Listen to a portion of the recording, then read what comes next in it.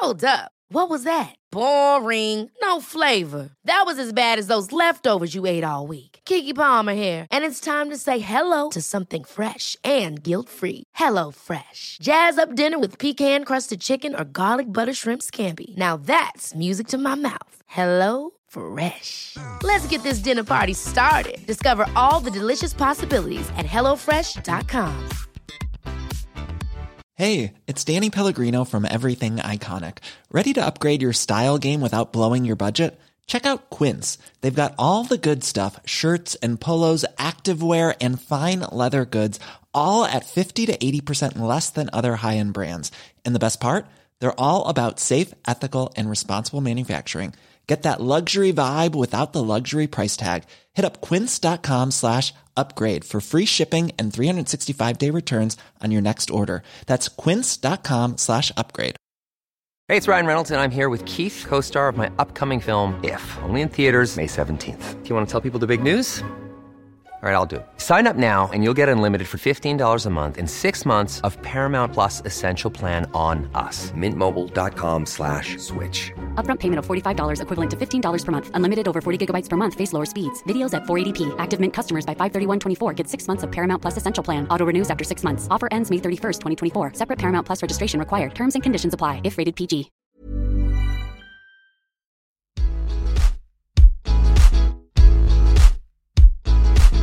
Hello, friends, and welcome to A Little More Good, the podcast where myself, Dean Morris, or Diener, and my good pal Zach Berman of the Juice Truck explore themes that light us up. A Little More Good is inspired by community. Our intention is to create dialogue that is not only interesting to listen to, but inspires you to take what you've learned through the conversation and apply it to your own life in a meaningful way. So let's get to it. And together we can create a little more good. All right, today we sat down with a local legend, Tim Lee. Tim Lee, local legend, the man never ages, cyclist, runner, Swimmer sometimes, I think. Yeah, he can swim. At least with the little floaties on or something. He's also the owner of a great cafe here in Steveston, and it's on the Richmond Loop for you cyclists out there. Sanctuary Cafe. If you know him, you love him.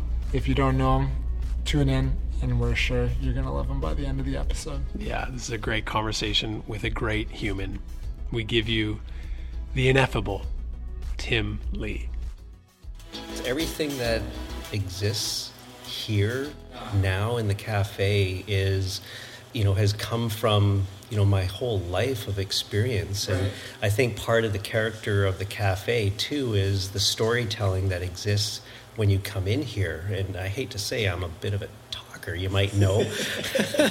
and I love telling stories, and sometimes they're my stories, sometimes they're the stories of my friends. Yeah. And all of those stories is kind of what fed into this cafe, and it's reflected in the walls, in the the decor, and how we approach our customers, and how I want my staff to approach the customers. It was all about storytelling. It was all about all the experiences, and that was also something I thought that if I had stories that I could tell to my staff, they could learn something as far as taking something away, as young people, working in their first job, and taking it away and applying it to their next job, or as I kept on calling it, their big boy job, their real job. Right. This is fun for them. This is funny money for them. But if they can learn something, learn how to interact with adults, learn how to deal with, angry customers, or even just being friendly and, being inquisitive. Hey, I noticed you got a cast on your hand there. How did that happen? People want to tell stories. People want to hear stories, right? And if you can make it human, it makes it a comfortable place, right? It makes it a place where you want to come back to. And that's what it is. I mean, it's all about relationships. It's all about the people you get to know. You might not become lifelong friends, but everyone's got a story. And if you're curious enough and you see something that's going on, you'll be like, hey, what's going on? And it could be a good day for them. It could be a bad day for them. But, creating a place where they can open up about it and talk about it is kind of a cool thing. Yeah. So, anyways, I don't know. No, that's so good. That's like the best. Normally we do try to get like an intro in, but that's the intro. Yeah, that's the intro. We're rolling. So we're here. We're rolling? Oh, damn. We're here with our good friend, Tim Lee. Tim is the owner, founder, visionary behind Sanctuary Cafe, which we're sitting in right now. It's a beautiful cafe dedicated to community, as Tim has just said. Well, the words are on the wall behind you: coffee, cycle, and culture. And Tim and his wife, Erin, and your staff have really created an awesome little bastion of those things in our community. A great place to have a cup of coffee or a snack, to come for a chat. It's like the Cheers. It's like you walk in and people know you. You know the clientele. Yeah. And so we want to sit down with you here in your cafe tonight to get the story of Sanctuary. Yeah. And now, as always, joined with my pal Zach here. Hi guys. Yeah. And so we just want to have a conversation with you, Tim, about this place, how it came to be, and Zach, you were saying before we kind of kicked off the seed that was planted in your life at whatever point that kind of got to this place where you're running this beautiful cafe, and it's on the major cycling route, and there's people from the neighborhood who are regulars, and there are people who live in North Van that are regulars because they ride here. Absolutely. Which is pretty cool, right? It is really cool. And that theme, I think, of storytelling permeates with your customers too, because, I see the cyclists here, and the first question is like, oh, where did you ride today? Yeah. And then the stories begin just from that question, because, you've created a culture that is about adventure and sharing that. So if we take it back to the beginning, the seed that grew the Sanctuary, when did you get your first road bike? It's funny, I got my first road bike in 2008, and it was actually my wife Erin's road bike. So she was getting more and more serious about triathlon at the time, and she started on a mountain bike, and then she transitioned to a road bike, and then she jumped up in distance in a more competitive type race or event, and so she felt she needed a time trial bike. Yeah. And so her road bike just sat in the corner and started collecting dust, and I thought, all right, well, I'm going to go get some cycling shorts and cycling kit and get those tights and get the helmet and start riding. And the moment I brought all those things home, Erin was like, what are you doing? Like, why do you have cycling tights? And I thought, well, you're not using that bike, so I figured I'd give it a go and go from there. And that's kind of how it all started for me. And then a friend joined me, and then we decided to do the Ride to Conquer Cancer. I think it was in its first year, around 2008, 2009, something like that. And we did it 2 years in a row, and we thought we were training hard by doing the Richmond Loop, the 45 or 50 kilometers, and the big hills. And then we, after day one of the Ride to Conquer Cancer, riding down to Mount Vernon, we were in one for sure, because that was 100 and some odd K, and we hadn't ridden more than about 55 kilometers at any given time, and now we were getting ready to gear up the next day to do another 125K or something like that. So that was sort of the first time I got a road bike. And you were hooked from that point on? Yeah, pretty much hooked from that point on. I kind of immersed myself in even just watching the Tour de France. You always hear about Lance Armstrong and all the drugs and the doping and all of that stuff, but it was never really high on my priority list as far as sports watching goes. I was always a Canuck fan and a Lions fan, a Whitecaps fan, and I played all those sports, but I was never really a cyclist. But I immersed myself in watching the Tour de France and watching really for the locations. I grew up an airline brat, so I love to travel, and so when you see the footage, the aerial footage from Italy and France, and you see these beautiful castles, and you see these the landscapes, it was just gorgeous, and I thought, that's where I want to go. I want to go there, and I want to ride where they're riding. Definitely not as fast as them, but I wanted to be there. And that was kind of how cycling grew with myself and my circle of friends. You know, we all wanted to just ride our bikes and go up the Stelvio and, you know, climb Alpe d'Huez and climb Mount Ventoux and, you know, ride along the coastlines of, you know, wherever, places we were seeing on TV. And so that was what cycling was all about to us, was the experience. What was your first cycling trip? Oh boy, probably to Las Vegas of all places, if you can believe it.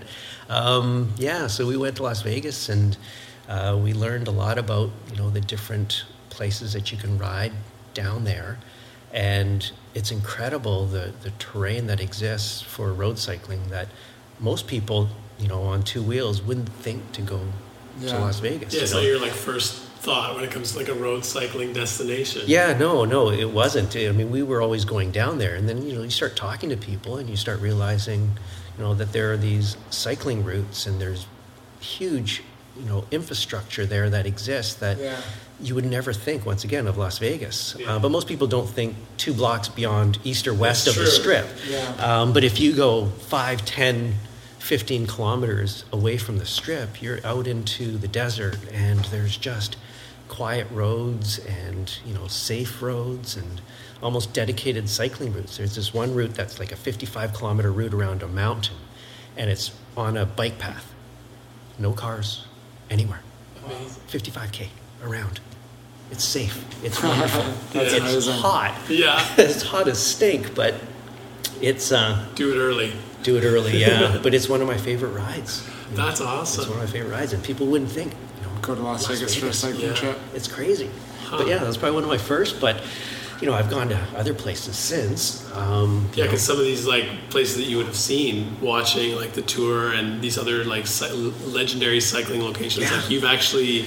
We've got a bucket list down, right? Yeah, we've got a bucket list. There's 50 mountains to climb in Europe that, you know, we want to start ticking off. And so we've probably got about 15 or 16 ticked off so far. And so so it's something that we want to do. And it's once again, it's all about the experience, right? And it's about, you know, being with your friends, and it's about you know, experiencing these beautiful landscapes and challenging yourself physically and mentally, but you're doing it with friends, and at the end of it you get a good laugh about it over a glass of wine or a beer.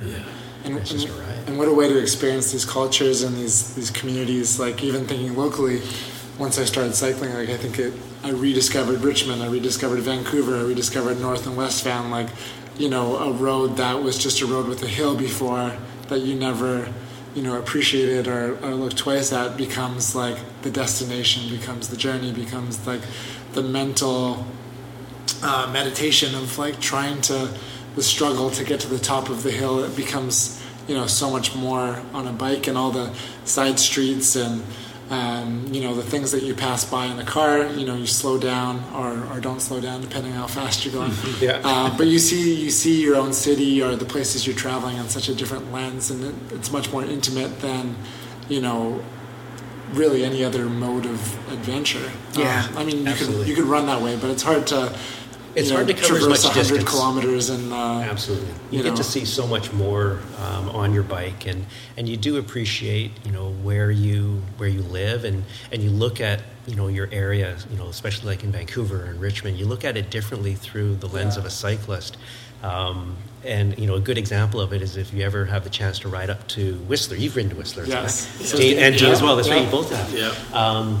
You know, when you look back to all those times that you've driven that highway, you don't realize all of the climbing that exists in those hills, and you think, bugger.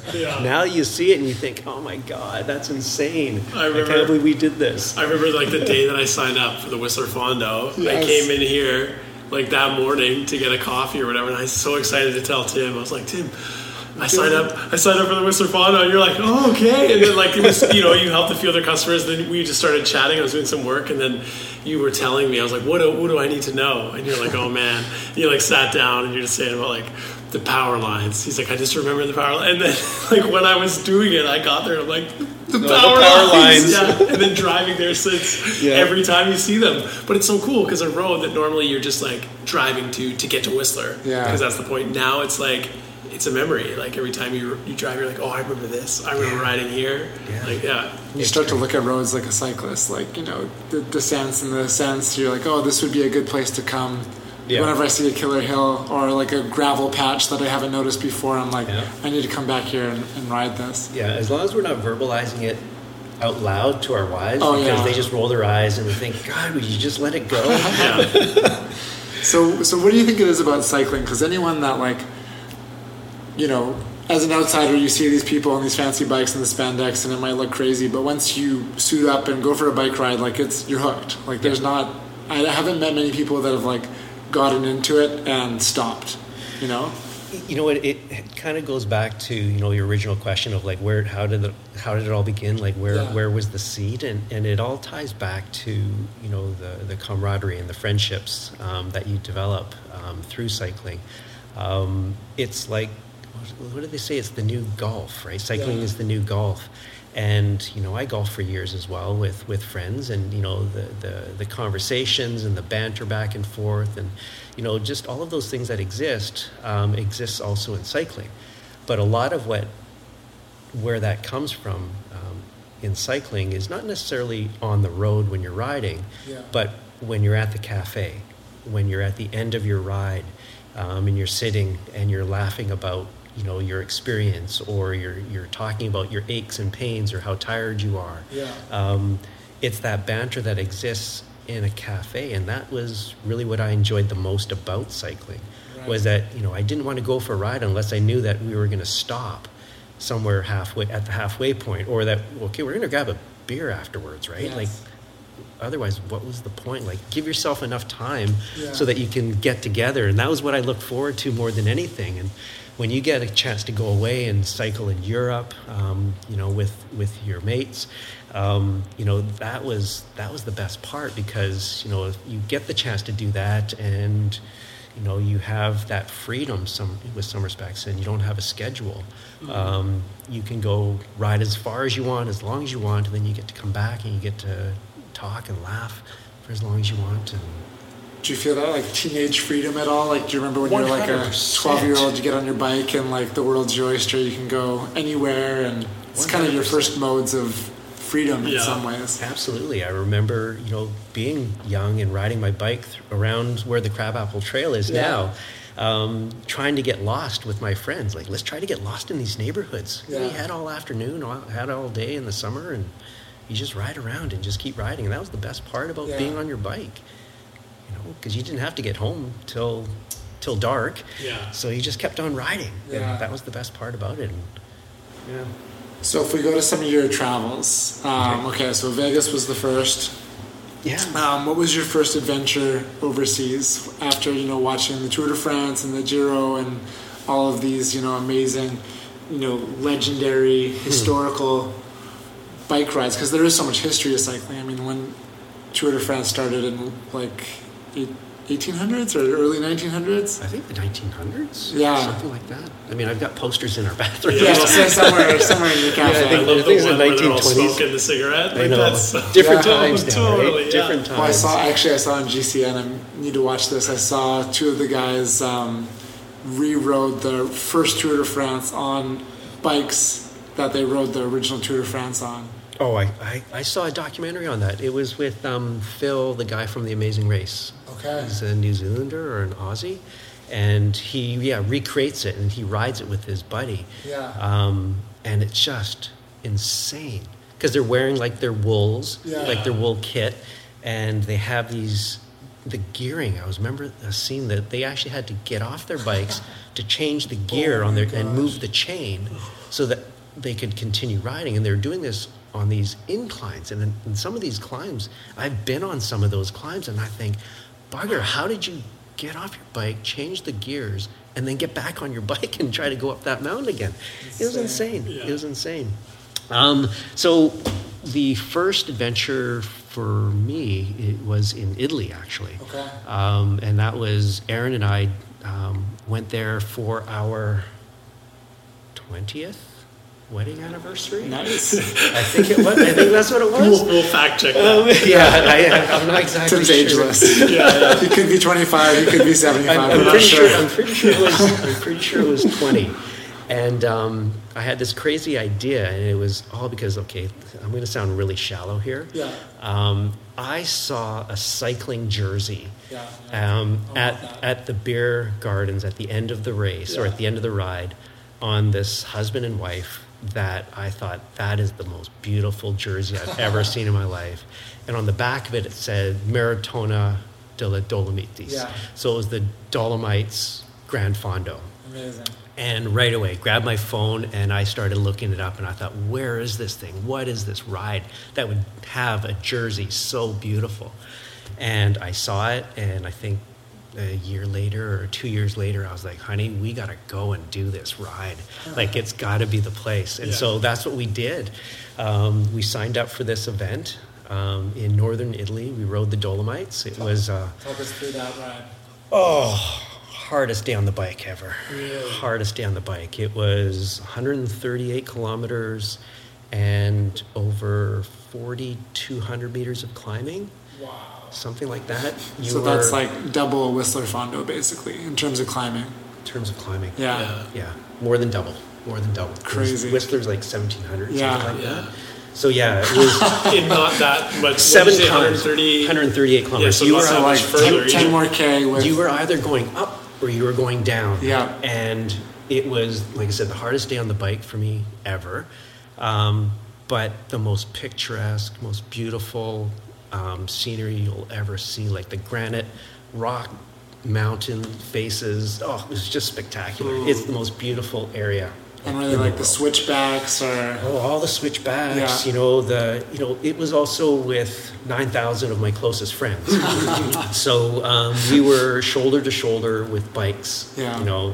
snaking up these mountain passes and, getting down each one of them and hurling down them at, 60, 70 kilometers an hour, shoulder to shoulder with people. It was insane. And I didn't have the experience to be riding in something like that, but I didn't care. I wanted that jersey. Yeah. But it was awesome. It was such an amazing experience. I'd love to go back. Like that was a humbling experience too, because it was so hard. But the beauty, just the picturesque landscapes, and it was gorgeous. Like it's the best mountain passes. So what do you think it is with cycling and the desire to, because it's like counterintuitive to like a logical person, like that doesn't cycle to suffer that long, and what's with like the sufferfest, like the desire to climb hills? Yeah, because that's the worst part. When you're like a casual cyclist, like you avoid the hills or you do them, but then it's like it's the worst possible thing. But once you're like a true cycle, I mean, I don't want to say true cyclist, but once you've like well, no, I don't think you hit a point where you like seek out, you want to climb the top 50 hills in the world or whatever, I don't think anybody can categorize themselves as a cyclist because they climb hills. Right. I think... But there's a draw to that mountain, right? There's definitely a draw for some, and like you said, there's definitely others that have no desire to or any business of, wanting to go up a mountain. But, for me it was the beauty, it was the picturesque landscapes that really drew me to climbing up mountains. Yeah. But not everyone was like that. Yeah. But for me, that was, it was that sense of accomplishment that, you would, bury your head and you would suffer for an hour, 2 hours, 3 hours to get to the top of that mountain. But it's that sense of accomplishment, but every cyclist has different goals, and, their sense of accomplishment might be, riding 5 kilometers. Yeah. Their sense of accomplishment might be, getting, riding 50 kilometers, 100 kilometers, a century, 160 kilometers. I met 2 women last summer. Because of COVID, they bought themselves bikes, and they'd heard through the grapevine about Sanctuary, and they lived in Vancouver somewhere, and they trained all summer, and their goal was to get to Sanctuary. Come on. I almost cried. I was like, are you kidding me, to get to here? Yeah. And they were like, yeah, we've heard so much about your place. We just wanted to train and get here. And so we're here. And so after they got here, they came back like, 3 or 4 times in like the next week, and I just thought, this is crazy. But this was their beautiful jersey. This was their beautiful jersey. Yeah, I know. A greater accomplishment than my shallow accomplishment. But yeah, it was something for me that I wanted to do, and Aaron tagged along as well. Because it was our 20th wedding anniversary, we also went and visited the Belvedere Hotel for the first time. Right. So I think you both have heard about the Belvedere. And these are now lifelong friends of yours. So tell us about the Belvedere and your first experience. Our first experience was shocking. We didn't think that you could be taken care of so well by a hotel. And from the services that they offered, which is basically a fully serviced, all-inclusive cycling hotel. So for cyclists, it's heaven. It really is. Wow. And I learned so much about service from them. I learned so much about how they treat their customers and how they take care of their customers and their attention to detail. And it was just incredible to see them in operation. And it was the last day which really typified our whole experience at the Belvedere Hotel, was when we were leaving. The owner, her name's Marina. She rambled something beautiful and eloquent in Italian to us, and anything. She could have been swearing at us, and it still sounded amazing. But she said something to us as we were rolling our bags across the bridge to get to our taxi to take us to the airport. And she waved, and a big smile on her face, and she waved goodbye to us. And my wife dropped her bags and ran across the bridge to hug her, and she was in tears because she didn't want to leave, and she just fell in love with the whole experience. And I thought, what owner of a hotel could have that kind of impression and impact on their guests? Sometimes you don't even see the owner of a hotel. You never do. But this person was there all day, every day, and just left such an impression with us. Wow. Just spectacular. So you get to the Belvedere, and they take care of your guide for cycling. They take care of your bikes. It's a full service deal. Full service. They take care of you. You could just show up with just your bags, and they'll outfit you. They'll put you on a bike, and they'll assign you a guide, and that guide will take care of you and take you to beautiful parts of the eastern side of Italy. Wow. So on the Adriatic Sea, so it's gorgeous. Yeah. It's gorgeous. Really, really nice cycling there. Obviously the food is great, but you're there for the cycling. And, if you're there for a week, you're riding 7 days a week, and it's perfect. Yeah. And it's for all levels too. That's the great thing about them, is that, they have guides that will take, beginner riders. They'll take advanced riders. They'll take people on e-bikes now. Wow. Which is really cool. That's changed things, right? Yeah, things have really changed. And, even if you're just, a beach goer and you just want to ride up and down the beach, they'll have someone that'll show you and give you a bit of a tour. And it's more touristy than maybe a more explorer ride or a racing type ride that you can do, where you might cover, over 100, 120, 130 kilometers in a day. But they have that too, all the way up to intermediate kind of advanced riders, right? Yeah, absolutely. They like I said, they take care of every level of cyclist that exists. So it's a really nice place to go and cycle. And on any given day, if you're a racer, but you know what, I don't want to ride that hard tomorrow. Yeah.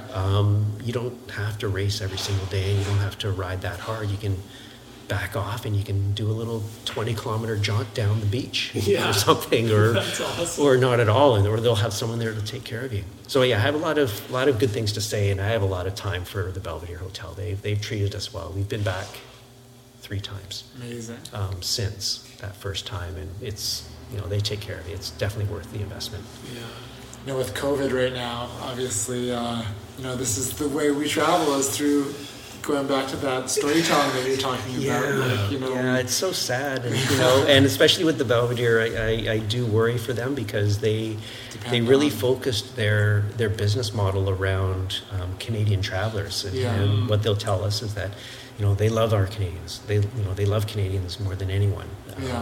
And we're friendly, we're polite, we're respectful, and we enjoy riding just as much as they do. So it was just a perfect fit. And I do worry about them, and I'm concerned, and I hope they're doing well over there. Yeah. But, so we're all going to have to sign up for the Belvedere experience once we can. I know. I want to go back there. It's a lot of fun. The guides are great, and they're lots of fun as well. So they take care of you, and that's the best part. Is that if you don't know what you're doing, you don't need to. They'll take care of it. They take care of the details. And like I said, that's what I learned from them, so much about, just the whole customer service aspects and, the attention to detail. That's so cool. So you're traveling to all these places, cycling, seeing cafes and, experiencing the world on two wheels. Did you, when you were having those cafe breaks, in between your kilometers, is that when you started to imagine or daydream about one day having your own cafe? No. And like I said, I think a lot of my life experiences have kind of come to this point where Sanctuaries become what it is. It was more those coffee experiences where we're mid-ride, we're at the end of the ride, and just that moment when you're realizing I just accomplished something. I'm super tired, I'm exhausted, but I'm having a great time. I've got a big smile on my face. And it's just that feeling that I get that really kind of fed this whole idea. I can't say that I've always dreamed of opening a cafe. I can't, say that, after the Belvedere, I came back and said, I want to open up a coffee shop. No. It was more the feeling I got from those post-ride experiences, the feeling that I got, those mid-ride, coffee stops, that I thought, I can't be the only one that feels this way, and it can't be because I'm in Italy, because I was experiencing it here in Richmond, or riding in Vancouver, or wherever I was riding. It's like that same experience permeates through cycling. And at the pro ranks, and even at the amateur ranks, people still look forward to these coffee stops, and it was just that moment of cycling that I loved the most. And then doing it with your friends makes it even better. Well, you always talk about civil cycling. I wanted to ask you about that. That's also sort of a culmination of many things that has happened in my life, and I think it's more of a philosophy that I have now. I'm sure people, if they're listening to this, that know me or knew me before, I might have been a little uptight and a little more stressed about things in life, and I've learned to let things go. But civil cycling comes from, the approach that you take or that you bring to cycling.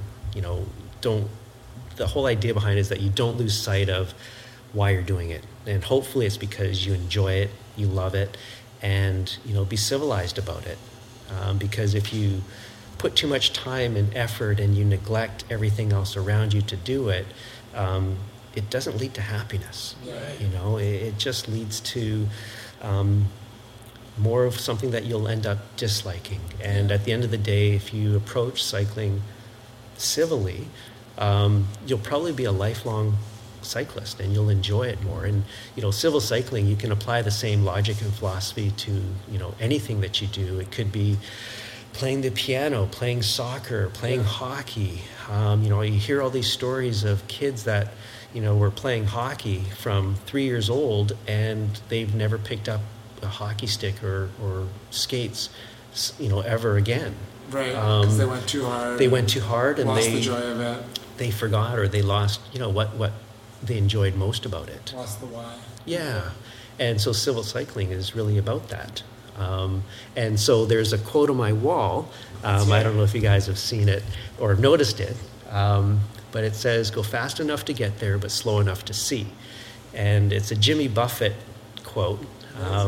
And it just kind of encapsulated everything that I felt at the time about civil cycling. And the philosophy behind it is that, go and enjoy it. Get out there. If you're physically able to ride your bike, go out, enjoy the scenery, enjoy the landscape, enjoy your camaraderie with your friends, and enjoy the time that you have with them. That's what it was all about for me, civil cycling, and that feeling that you get when you approach it civilly and you're with your buddies and your partner, and you're just riding and you're wind in your hair, freedom. Yeah. Freedom. And you approach it civilly. You're not training yourself to the point where you're burying yourself so much so that you can't get up the next day, or you're aching and sore and injured. Those are things that will push you away from cycling more than draw you to it. And we were talking earlier about trying to qualify for Boston and the training that was involved. Yes. After I qualified for Boston, I never ran again. Wow. Yeah. Barely. Because it wasn't civil. It wasn't civil. Like it wasn't a civilized approach. It was just focused on one goal, achieve that goal. And when I qualified, I barely trained for Boston. Yeah. And I didn't realize until I was in Corral 1 or 2 or whatever it was, that people were taking Boston seriously. I just figured I was already on top of the mountain. I could care less about what my finish time at Boston was. But people around me were very serious, and apparently it's a thing. I learned on that day that people try to re-qualify for Boston at Boston. Wow. I didn't know about that. I was just happy to be there, and I made it. I was like, I wish I would have brought my camera, but I didn't. And I ran my slowest marathon ever. Just enjoyed it. I just enjoyed it. Yeah. Well, I suffered too. Yeah. Of course. It was a lot harder than I thought it was. They don't call it Heartbreak Hill for nothing, right? Well, it's funny, I probably should have spent a little more time looking at the course, because I ran up a hill thinking that was Heartbreak Hill, about 5 kilometers before it actually began, and it wasn't until I was on the second hill that I learned that, no, this is actually Heartbreak Hill, buddy. I had no clue. So once again, I didn't care at that point. But I never ran much after that. So, because just with triathlons, there's a lot of cyclists that run and runners that cycle and crossover, and we're all kind of fit into that category to a degree. Do you find like the sense of freedom and adventure is much different when you're riding a bike versus going for a run? You know what? No. I enjoy running just as much. Yeah. It's funny. It's harder for me to get out and get motivated to run for whatever reason. Yeah. Probably because you run still, though. Yeah, I do run every now and again. And it's probably because of that whole Boston experience that I don't run as much as I used to. But I still enjoy it. And every time I get out, I come back thinking, God, I love this. Yeah. Like, I really do.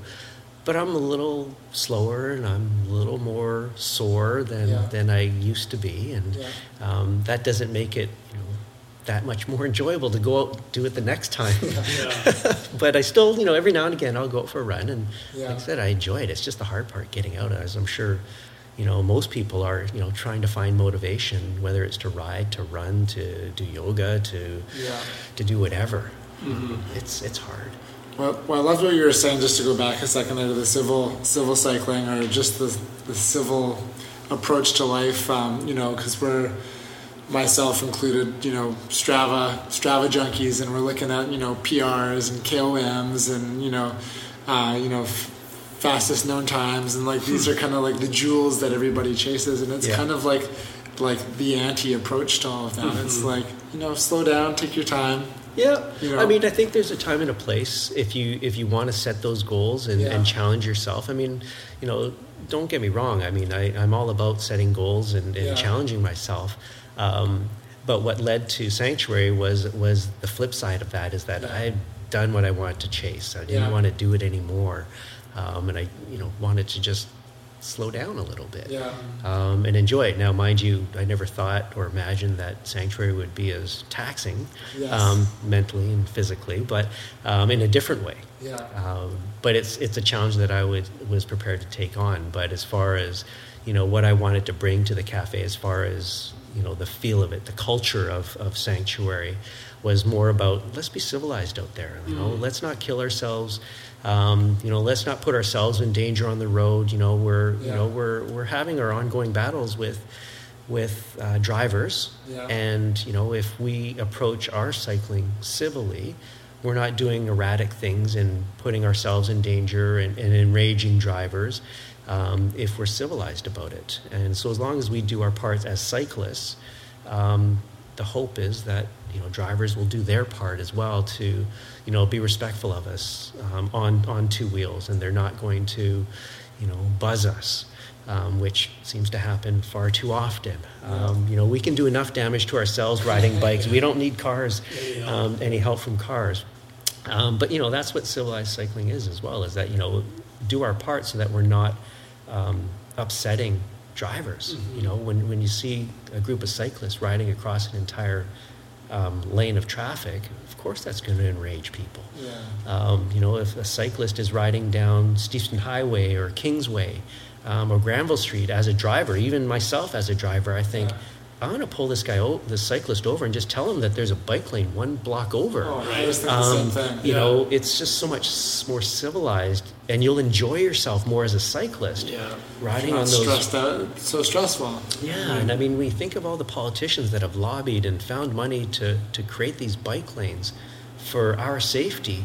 Jesus, let's use them. Let's use them. Today I was not a cyclist, but a runner.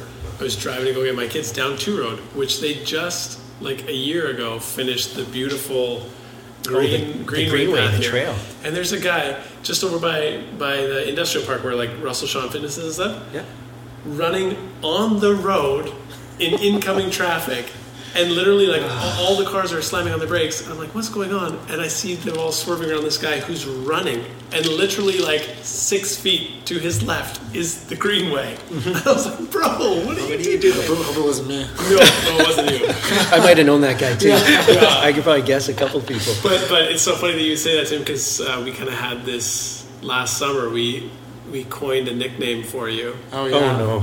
The Sheriff. The Sheriff. The Sheriff. But it was in that sense of jokingly so, like, policing, air quotes, but educating people. Right? Yeah. We were out on a ride, and there was a guy with his headphones in, and he was riding like recklessly, right? Yeah. And it was just like this moment where you're like, take your headphone off. Like, it's not safe. Like, you're going to get hurt, right? Yeah. And we're like, oh yeah, Tim the Sheriff. The Sheriff.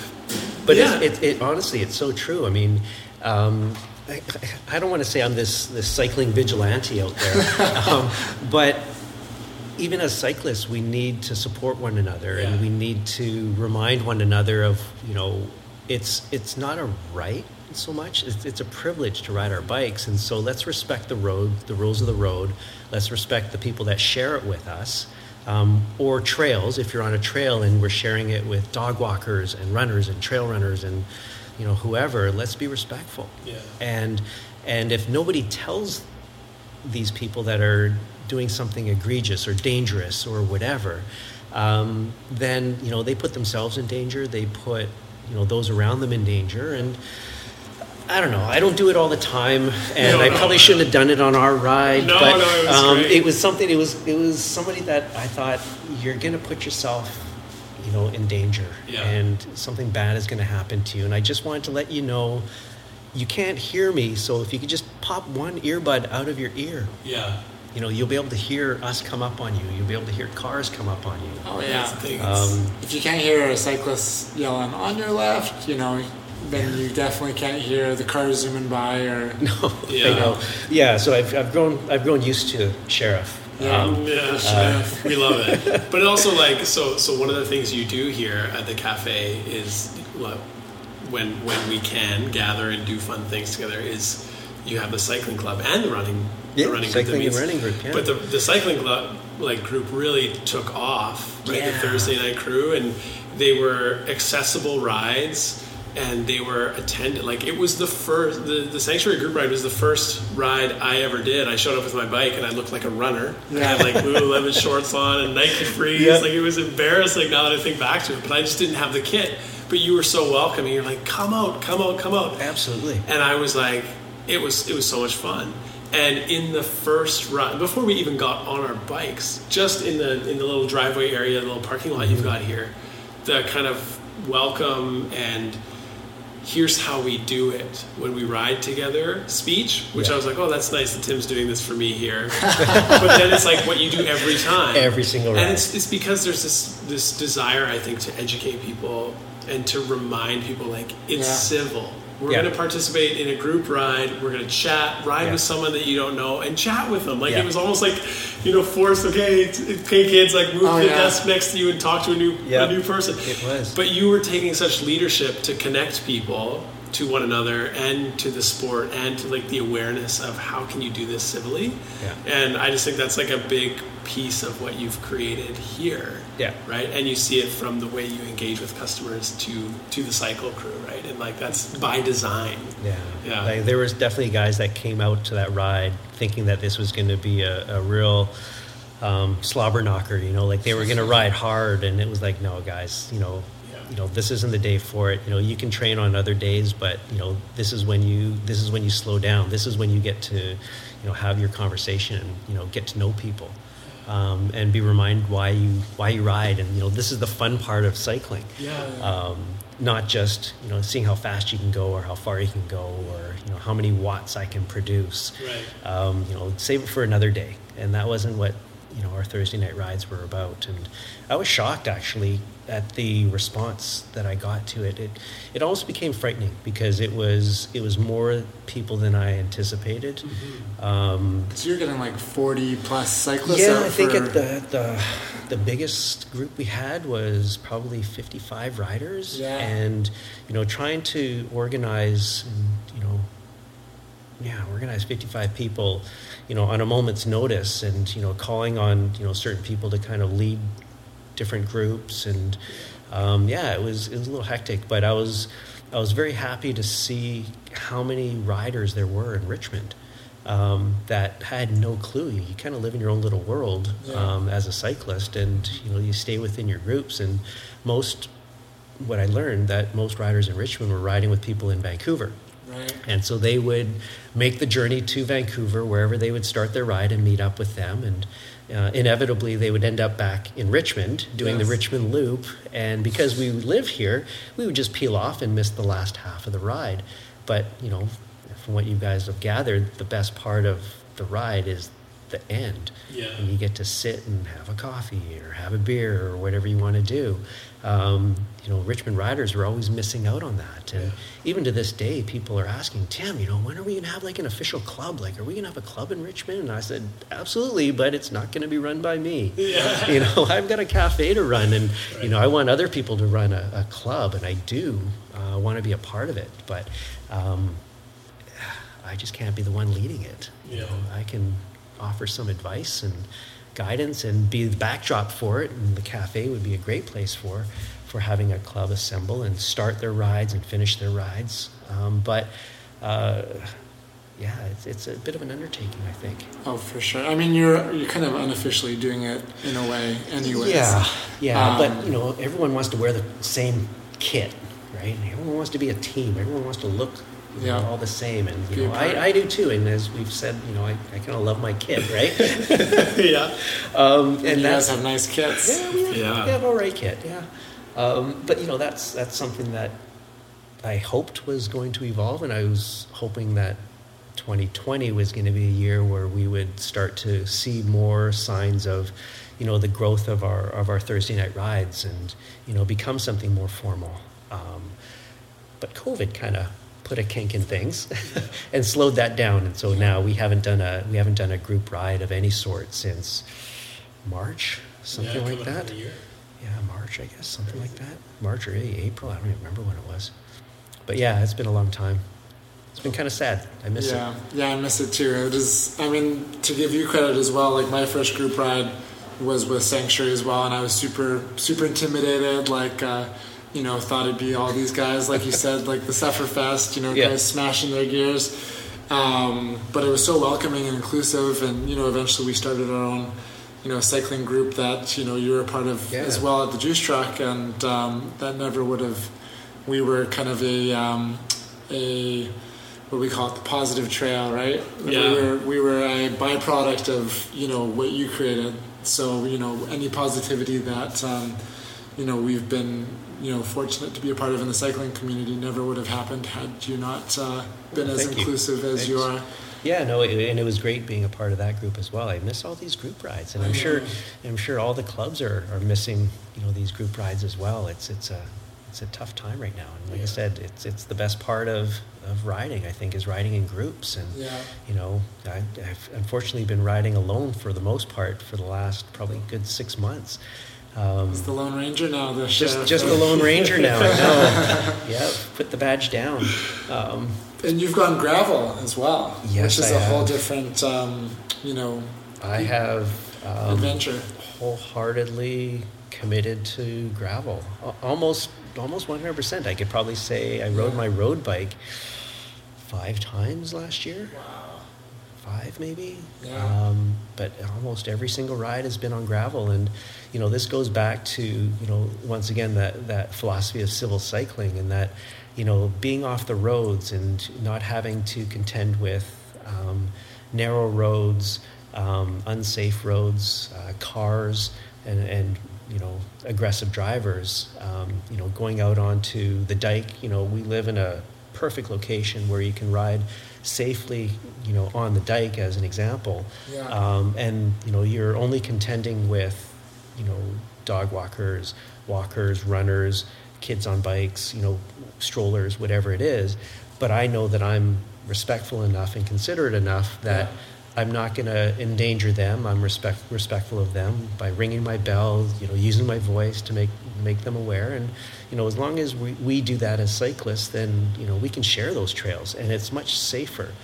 I can contend with that than, you know, trying to deal with, you know, aggressive drivers. You know, that's a fight we'll never win as cyclists. Right. We'll never win that. Yeah. And so, you know, going out onto trails and, you know, I guess being with nature, it's a little safer, you know, much more peaceful. And gravel as a whole, you know, I guess, you know, the real gravel OGs have, have approached it with not so much the intent of racing as much as it's more about, you know, getting out in nature and covering terrain and, you know, riding on gravel roads that are not being used necessarily much anymore, and just enjoying it. And I've been loving it. Oh yeah. I've been loving it. And just exploration. You know, I go on rides where I'll see a trail, and, you know, I know Zach and we've talked about this before, where, you know, we'll be just driving in our car somewhere and you'll see this little dirt entrance to a trail and you think, oh, where does that go?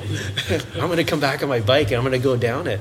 And inevitably, you know, there's a lot of moments when I'll go down that little trail and it'll go about 50 feet and it'll just end. And then you have to turn around and go back. But part of the fun of, you know, that I've been experiencing with gravel is, you know, finding new routes and new terrain and new places to go. And, you know, it's constantly. And what I'm learning is that there really isn't as much concrete gravel routes that are laid out.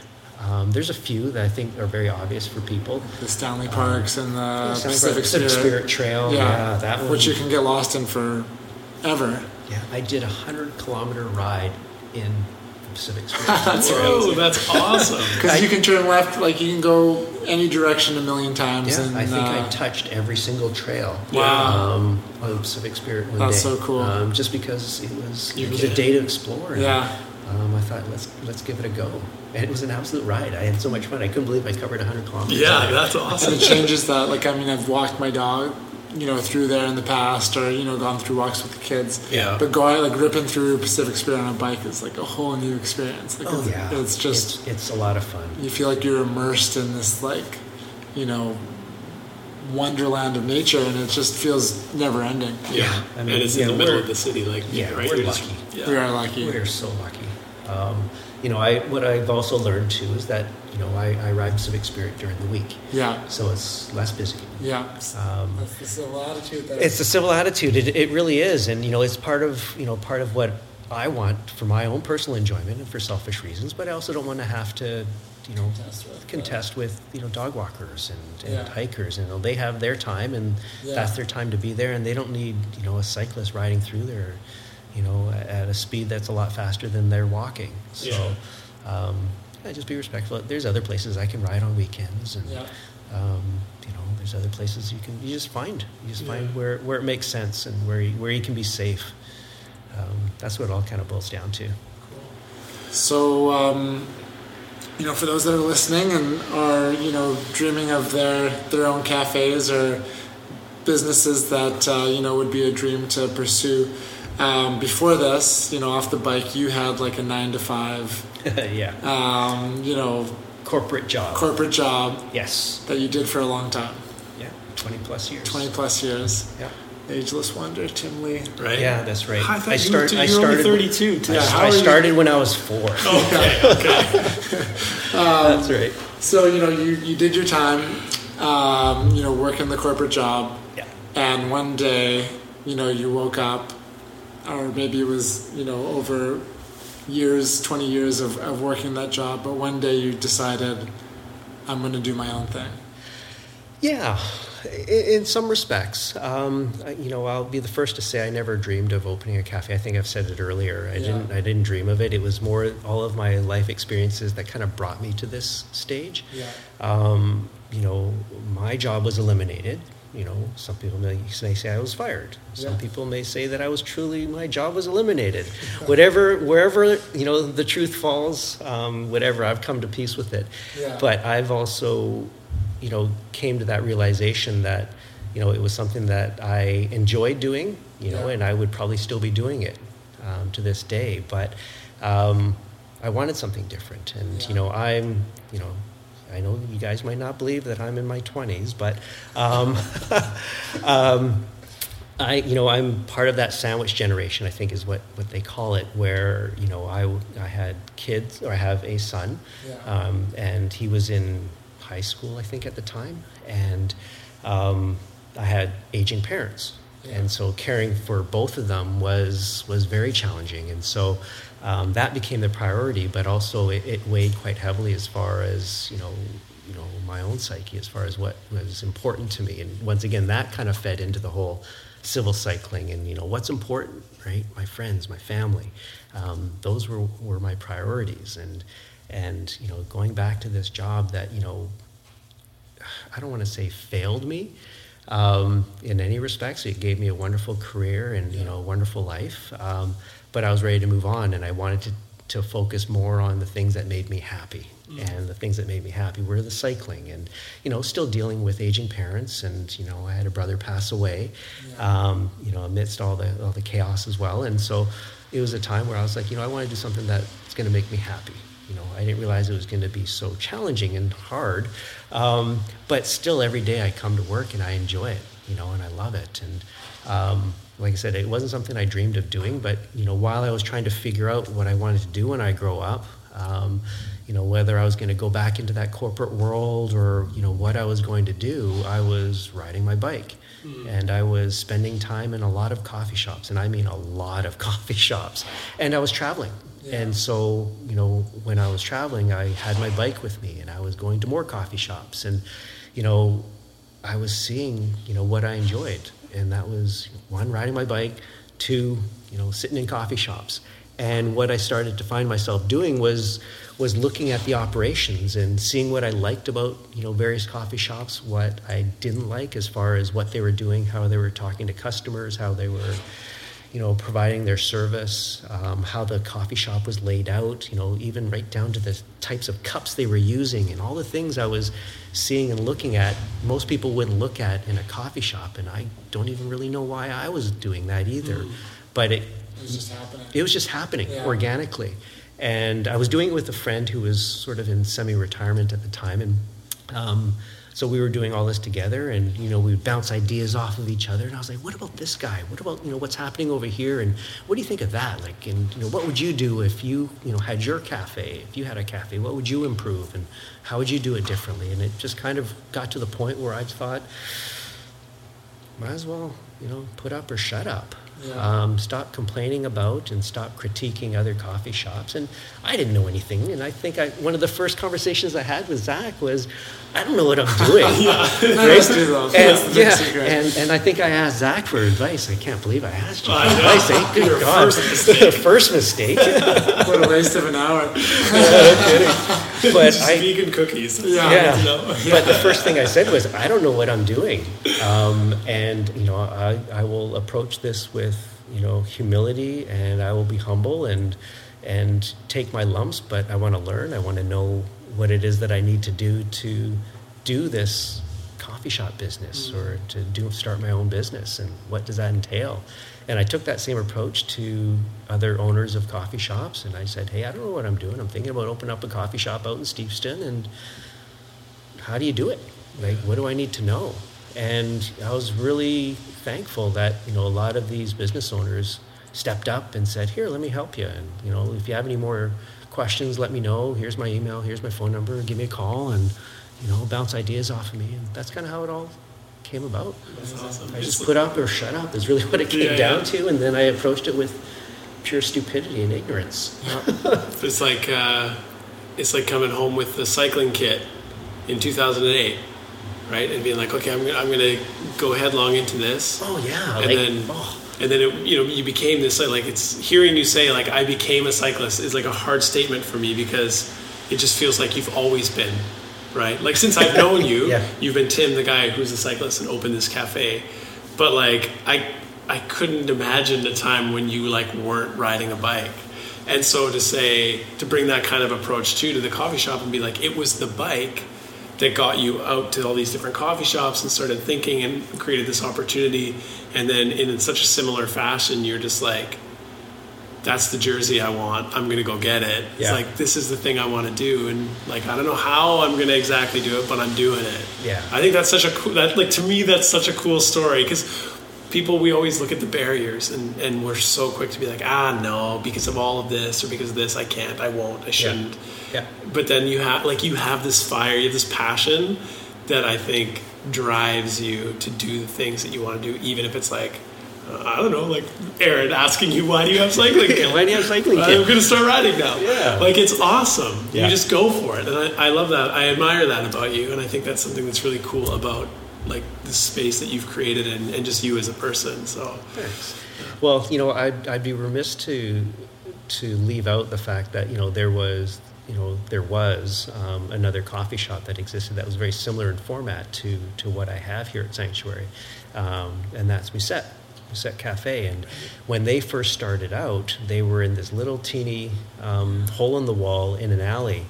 And, our cycling group, made a pilgrimage to that coffee shop every weekend, and that was something that we did. And that was the first backdrop, or the clubhouse, if you want to call it, of where we would always go to get our coffee, to get our baked goods. And once again, it was that first example of what you could do with a coffee shop that had never been done. Right. So huge kudos and shout out to Thomas and his brainchild of creating this, because it was something that was the catalyst and inspiration for what I did here. Now, I would argue and say that I'm slightly different. His coffee shop was amazing, beautifully designed, and the history and the lore of cycling was reflected in the walls there. And I would say mine's a little bit different in that this, the walls are adorned with our community. It's the cycling clubs, it's the Ride to Conquer Cancer teams whose jerseys hang in our walls. It's not Lance Armstrong's, it's not, Eddie Merckx jerseys and bikes, that are, might not resonate with most cyclists. But for people that follow the Pro Peloton, they know who Eddie Merckx is. They know who Lance Armstrong is. Well, mind you, most people know who Lance Armstrong is. But, not everybody knows what a Glotman Simpson is, or a Devo, or, whatever jersey that might be on my wall. And that's our community, and that's what I wanted. I wanted a coffee shop that reflected, our cycling community. And so, that's why we have the jerseys on the wall. That's why we have, medals from customers that are hanging from our walls here. This was more a place that I wanted to have for a community, for the community. Not just our surrounding neighborhood, but also, a place where cyclists, could come, and it would be a hub. And, one of the things, that came from my experiences and observations of going to all these coffee shops were, the bike parking inside the cafe, just having, water accessible. It's shut down now because of COVID, but people be able to fill up their own water bottles. These were like just little details that, meant a lot to cyclists. It means a lot to know that they can come to a place, they can safely hang their bikes and see them without having to worry about them being stolen. And, you know, you can't enjoy your coffee or your baked good if you're always worried about your bike being stolen. And, you know, creating a space for that was important for me. And so, yeah, it's a real hub. It's part of our cycling community. It's part of our Steveston community. And, you know, was the brainchild. That's what I wanted. Yeah. That's what I wanted here. More than trying to, you know, just be a cycling cafe with, I don't know, memorabilia and whatnot. Yeah, you've integrated the community both locally, like the neighbors, as well as the cycling community. And I think that's a really unique thing, because most of the time a non-cyclist, the only time they see them is when they're driving past them in their car, and maybe like begrudgingly so. Mm-hmm. But to have interactions in your cafe with someone who's just coming in for his or her morning latte, or bringing the kids to get like a cookie or whatever it might be that you have here, a hot chocolate. Now there's these like intersections where people are out of their cars, people are off their bikes, and they're seeing cyclists as just like a good group of people hanging out, having a laugh, enjoying the same things that we like. It breaks down these barriers, right? It's still a work in progress. Yeah, it's still a work in progress. I think that, you know, it's the start of something good. And, you know, by no means did I come up with this idea that, you know, is revolutionary, but I do wonder why others don't. You know, it could be a coffee shop that has a different theme to it, that draws a different population to it. It could be soccer players. It could be people that knit. Shout out to the knitters. Yeah, shout out to the knitters. Absolutely. They're our biggest fans. New demographic. Yeah. But, you know, everyone wants a community. You know, everyone wants a hub that they can, you know, feel a part of. And this was something that was important to me. I mean, even the table that we sit at, you know, having something like this was important to me, because it allowed large groups of people to be able to sit at and hang out. And, you know, more and more coffee shops have gone away from, you know, this idea. And maybe I'm stuck in the mud and I'm an old fuddy-duddy. So just by saying that, I think I'm an old person. But it's something that, you know, it's been around for a long time in coffee shops that, you know, I myself as a cyclist, you know, appreciated and valued, because a large group of cyclists can come in, sit down, or a large group of friends can come in and sit down. You don't even have to be a cyclist. Yeah. You could just be 4, 5, 6 people come in and sit down at a table where you can all have a good time, have good conversation, and hang out, or knit. Yeah, knitters are welcome. Well, knitters are welcome. There's one story, Tim, that I think is really cool, and if you'd share it, I'd love for you to do so, because I think it speaks to just like who you are as a person and what you've created here. And I feel really honored, because I was in the cafe having an Americano and just doing some work when this exchange happened. And it was you're going to say Carl. Carl's, yeah. Can you share that story? It's so good. You're it's gonna make so me good. cry. And it's so funny, because like my mother-in-law knows his wife, and she's like, you know that cafe by your house? I was like, I was there when he brought you. When he brought me, yeah. Oh. Can you share that? It's such a powerful starting to well story. up again. I know. Yeah, it was when. So Lana and Carl were regular customers of mine. They would come in almost every day, I want to say. They'd come in for their coffee after their walk. Mm-hmm. And I'd see them quite often and got to know them. We'd chit-chat, you know, small talk, but, you know, friendly banter back and forth over the first few months that we'd been open. And every now and again, Carl would come up to me and he'd say, you know, hey, Tim, you're probably not going to see me for a few weeks because I'm going for cancer treatment. And but when I recover, I'm coming back here, and because you're part of our walking routine. So we go for walks, we come for coffee here. Yeah, you bet, Carl. We'll see you in a few weeks then. You know, look forward to seeing you. Every time he'd come in, you know, he'd sit at the chairs, you know, over by our windows there, and, you know, have a great old coffee and, you know, just have a great time. And one day he comes in and he presents me with this yellow vanilla envelope. And he's like, Tim, I want you to have this. And I'm like, what is it? He's He's like, oh, I wrote this for you. And I was like, oh, thank you very much. And I didn't think anything of it at the time. And then he went out for his walk, and he's like, I'm going to come back here for a coffee. And so I open up the letter, and it's a poem that he's written about his experience and his time spent here at the cafe. And as soon as I read it, I started bawling because no one has ever done anything like that. And I never thought in a million years that Sanctuary would ever be that to someone. And it was his sanctuary. It was the place where he came that reminded him of his childhood. All the bikes on the wall and riding his bike. And he was going through his own, physical and mental challenges, fighting cancer. And he wrote this for me to tell me how much this cafe meant to him.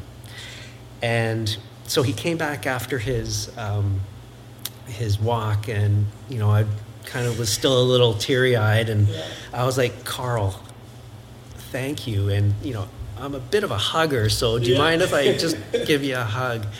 And so he said, oh, absolutely, Tim. So he gives me a hug, and I'm bawling, and Carl's crying, and I look over his shoulder, and Lana's in tears as well. And I just thought, oh my God, I'm a grown-ass adult, and I'm looking like a fool here. Yeah.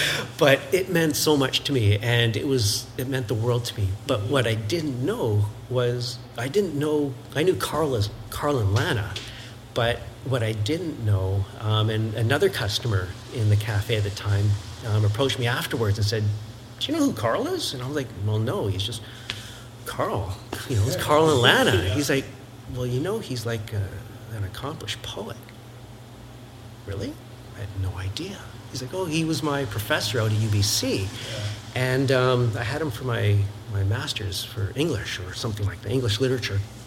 And so he's quite an accomplished poet. And what did he give you?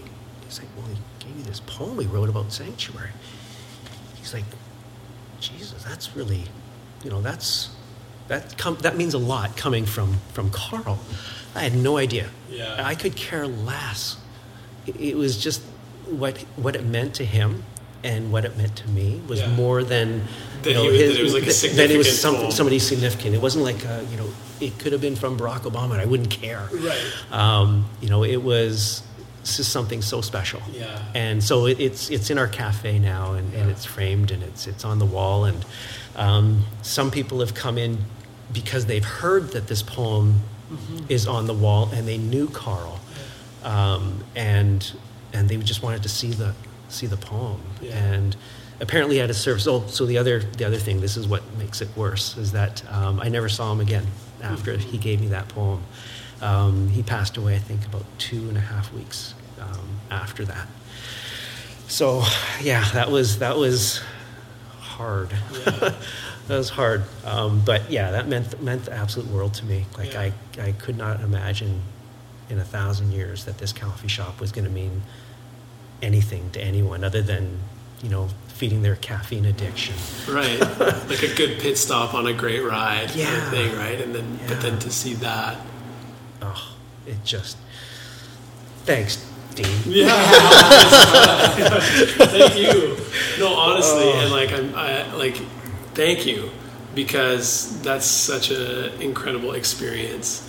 And, you might not even know it at this point, but how many other Carls have sat here and had a coffee and just, engaged with you and your friendly banter and just even with your staff, right? Your staff are awesome, all of them. And, the name is not just a good name, Sanctuary. I really think that people find that here, and that you've created that, right? And it's a representation of like you say, your whole life's work, and it shows, because it's a great coffee shop, but it's also so much more than that. So thanks. And it's on the walls, it's hanging from the ceiling, it's all of the, how you say, the community is represented here. It's brilliant. Yeah. Thank you. By definition, Sanctuary is a place of refuge, a place where judgment won't be passed. A lot of people think of Sanctuary as, a religious place, but it doesn't have to be. It holds no denomination. You don't have to ride a road bike, an e-bike, a Strider bike, or a unicycle. It doesn't matter. We all ride bikes. And even if you don't ride a bike, you're not judged. And that's, it wasn't something that I knew or thought of at the time when I came up with the name Sanctuary, but it means so much more. Knowing and understanding now the true meaning behind Sanctuary and what it is that place of refuge and a place where you won't be judged. Yeah. So that meant a lot to me, even though all my friends didn't like Sanctuary as the name for the coffee shop. Yeah. Stuck to your guns. To them. The sheriff sticking to his guns. Yeah, sheriff. Yeah, sticking to it. Yeah. Well, Tim, as a Steveston community member and as a cyclist, we're grateful for the space that you hold, the space that you create. Especially during COVID, I think you mentioned this place as a pilgrimage for two of your cyclists, but I think it's a pilgrimage for many. Cycling, walking, there's new activities. We don't have our group rides anymore, but we've got our solo rides. And having a place to ride to that's as welcoming as the Sanctuary, I think, has made a tough time easier for a lot of people. Thank you for sharing conversation with us and for thank you for having me. Creating this space that allows for so much more than one person can dream of. Mm-hmm. Thank you so much. Yeah, it's been a lot of fun, and I love talking to you guys. We never get the chance that often. I know. I miss our rides and our hangs. Yeah, it's so good. But right on, man. We appreciate you. Appreciate it. Thanks. Yeah. This was fun. In Normal Nature, it's we like to get the sources of inspiration from those that inspire us. So just a couple rapid fire questions for those seeking inspiration. So here we go. You ready? I guess so. You might have to edit some of this out, but okay. That's fine. Top 3 cycling destinations that you've been to.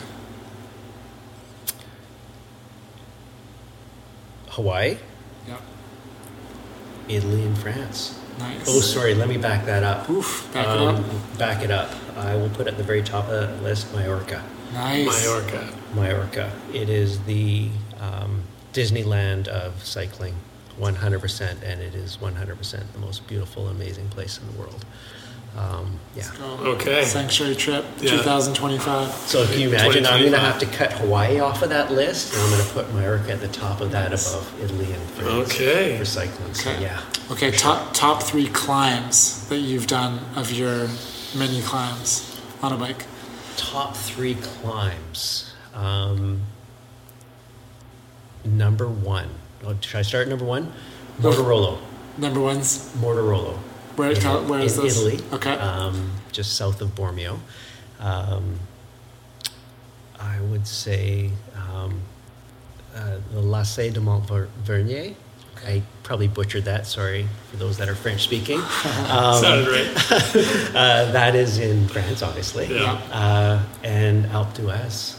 Alpe d'Huez, nice. Alpe d'Huez, yeah. Which one was the most challenging?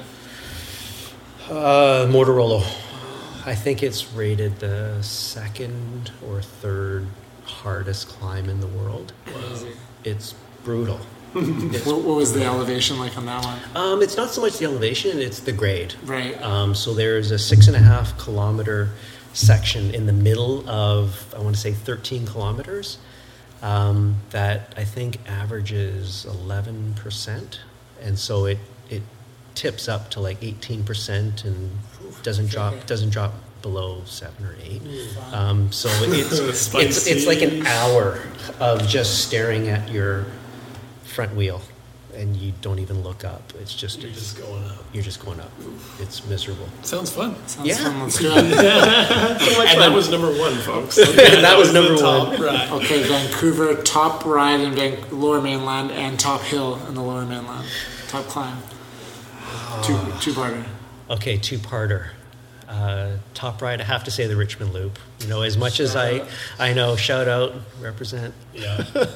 Yeah, it is. It's a great, safe ride, and you know, you cover a lot of distance. You see a lot of different things that you wouldn't normally see if you stay in Vancouver. Oh, yeah. You know, even just to ride by Finn Slough is iconic. It's just the most bizarre and interesting, unique thing. If you haven't done that, get on your bike and go. Yeah, get on your bike and go check it out, Finn Slough. It's pretty cool. And my favorite climb is Mount Seymour. Oh, nice. Mount Seymour. Yeah, 100%. Once again, it's a much more enjoyable route to get there.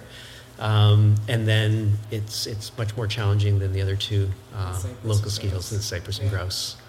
On my to go off topic here, on my first ever Triple Crown, which is Grouse, Seymour, Cypress, I saw Tim in the last 5K on Cypress, and I was just dying at this point. And I was like, Tim, just talk to me till we get to the end of Cypress. And he was, Tim, tell me a story. The kind soul that he is, guided me up to the finish line. Yeah, Zach killed it. He's a beast, and he won't admit it. I remember seeing your Sanctuary jersey, and I had the same comfort I have sitting in your cafe, just seeing the jersey. I was like, oh my God, it's Tim Aaron. My savior. Yeah, that's funny. But let's for the record, I was climbing only one mountain that day. You were climbing 3, and you still caught up to us after your third, on your third. So, it was desperation. Desperation. You had to get there. Okay, we were talking about Born to Run, the book, prior to our pre-pod conversation. Any books, fiction, non-fiction, that you would recommend people open up? Oh, man.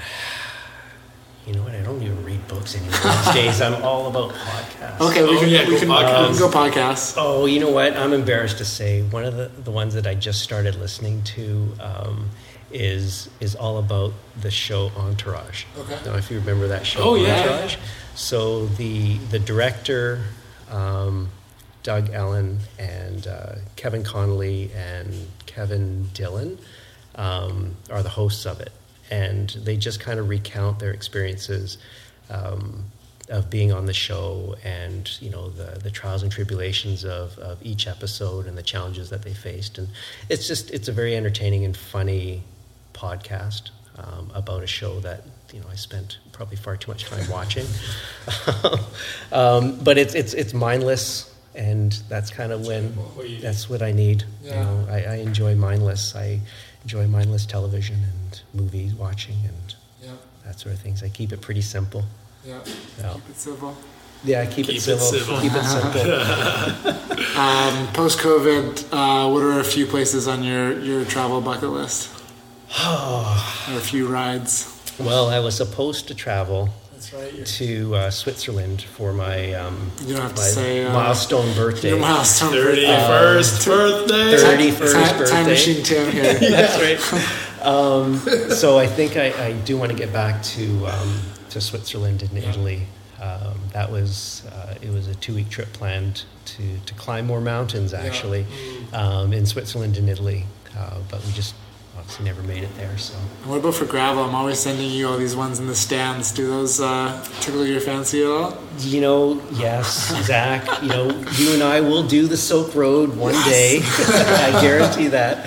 But I've learned that there are more routes going up iconic mountains that we've already climbed, like Alpe d'Huez. Right. That there are gravel versions of all of these iconic climbs that can get to the tops of these mountains, and so that has recently piqued my interest now as well. But the Silk Road is something that I guess it's not indefinite. It won't always be there, from what we've learned. Right. Because of development, it's going to pave right over a lot of what was once the Silk Road, and so it's going to disappear, and the ability to ride and travel along that route is going to disappear very soon. I don't know exactly when, but I think there is a greater urgency to want to do that than some of these other routes that, as you know, will probably always be there. It probably won't. It's not going anywhere, and it's probably not going to face development like the Silk Road will. But it seems like quite a challenge and maybe out of my comfort zone a little bit. So I need to wrap my head around how that might actually play out. But yeah, it's something I think I want to do for sure. Cool. Go-to coffee order. Go-to coffee order? Cortado. Okay. That's what you got to order when you come in and Tim's behind the bar. Yeah, that's what I drink. That's what I enjoy. Nice. Absolutely. Oat milk, right? Oat milk. Yeah, Tim's a vegan for those that are listening. Yes. He just doesn't like to advertise it. I just don't openly admit it, yes. But yeah, behind closed doors. That's so good. So 5 years from now, what does Sanctuary look like as a cycling, coffee, culture, cafe? What does it look like? I think it will be exactly how it is. It's not my desire to change and evolve it too much. I think, if anything, I just want to make it better. But the roots of it, will still be there, and it will still be the same. The philosophy will still be here. I don't want to change a lot. I'm old. I resist change. Have you read the book Small Giants? I think we might have talked about that. I think that one would resonate with you. Oh, really? Okay. It's like not about doing more. It's about doing what you're doing better. Yeah, I love it. Because we all have this quest to like acquire and expand, and sometimes the truest, the greatest thing we can accomplish is doing one thing great versus, doing it all. Yeah, it's true. I mean, more and more people, I think that same analogy, applied to, I think it came up actually watching a Canuck game, and they talked about, a fourth line player. It's like, we don't need you to score 50 goals in a season. We need you to do this one task and be the best person doing it on the ice. And, keep it simple. Yeah. Keep it simple and, do it to the best of your ability. And there's lots more to improve, I think, with the cafe. But, I think the foundation is there, and, I don't want to deviate too much. I just want to make it better. Yeah. Make it better. Deeper connections. Yeah, I think, that's something that, it's something that if I am not here, that those same conversations take place, the same storytelling, exists, and that we've created an environment that allows for that. Mm-hmm. And if in 5 years, I'm not here as often, customers still come here knowing that they're going to feel the same way as if I am here. And Zach, I'm sure it's the same at the juice truck. You might be the face of the juice truck, but that your fundamentals, your beliefs, it all resonates through your staff. And if they're representing you and you're confident that they are, then that same degree of success is going to continue. At least we hope. That's the goal. Yeah. That's my hope. That's my hope. Cool. All right. So any more dinner? I think that's a good place to land. I think that's great. All right. Yeah. Cool. Come visit Tim and the crew here at Sanctuary, located at the end of Number 2 Road in Steveston on the Richmond Loop.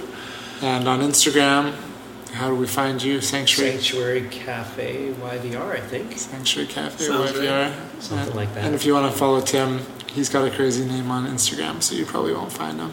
Acme Dragon 337. Boom. There we go. Yeah. Don't want to creep on me. I'm boring. Or find his alter Instagram at Vegan Dragon 337. Absolutely. Steak Eater 337. All right, Tim. Thanks so much, man, for your time. And thanks, you guys. Sharing your space with us. Yeah. You bet. Right on. You guys were as stoked by that episode as we are. We're gonna go jump on our bikes and climb the hills of Richmond. That's right, yeah. There's one. It's like a speed bump. There's no hills in Richmond, for those that don't know. But maybe we'll head out to North Van and do some climbing, inspired by Tim. If you're if you're interested in cycling, I think that'll get you going. If you're interested in starting a business, Tim's just an overall inspiration. So grateful that we got to spend that time chatting with him. Yeah. Hopefully there's some good takeaways there for you, life lessons with Tim Lee. And as always, get out there and do a little more good in the world, my friends.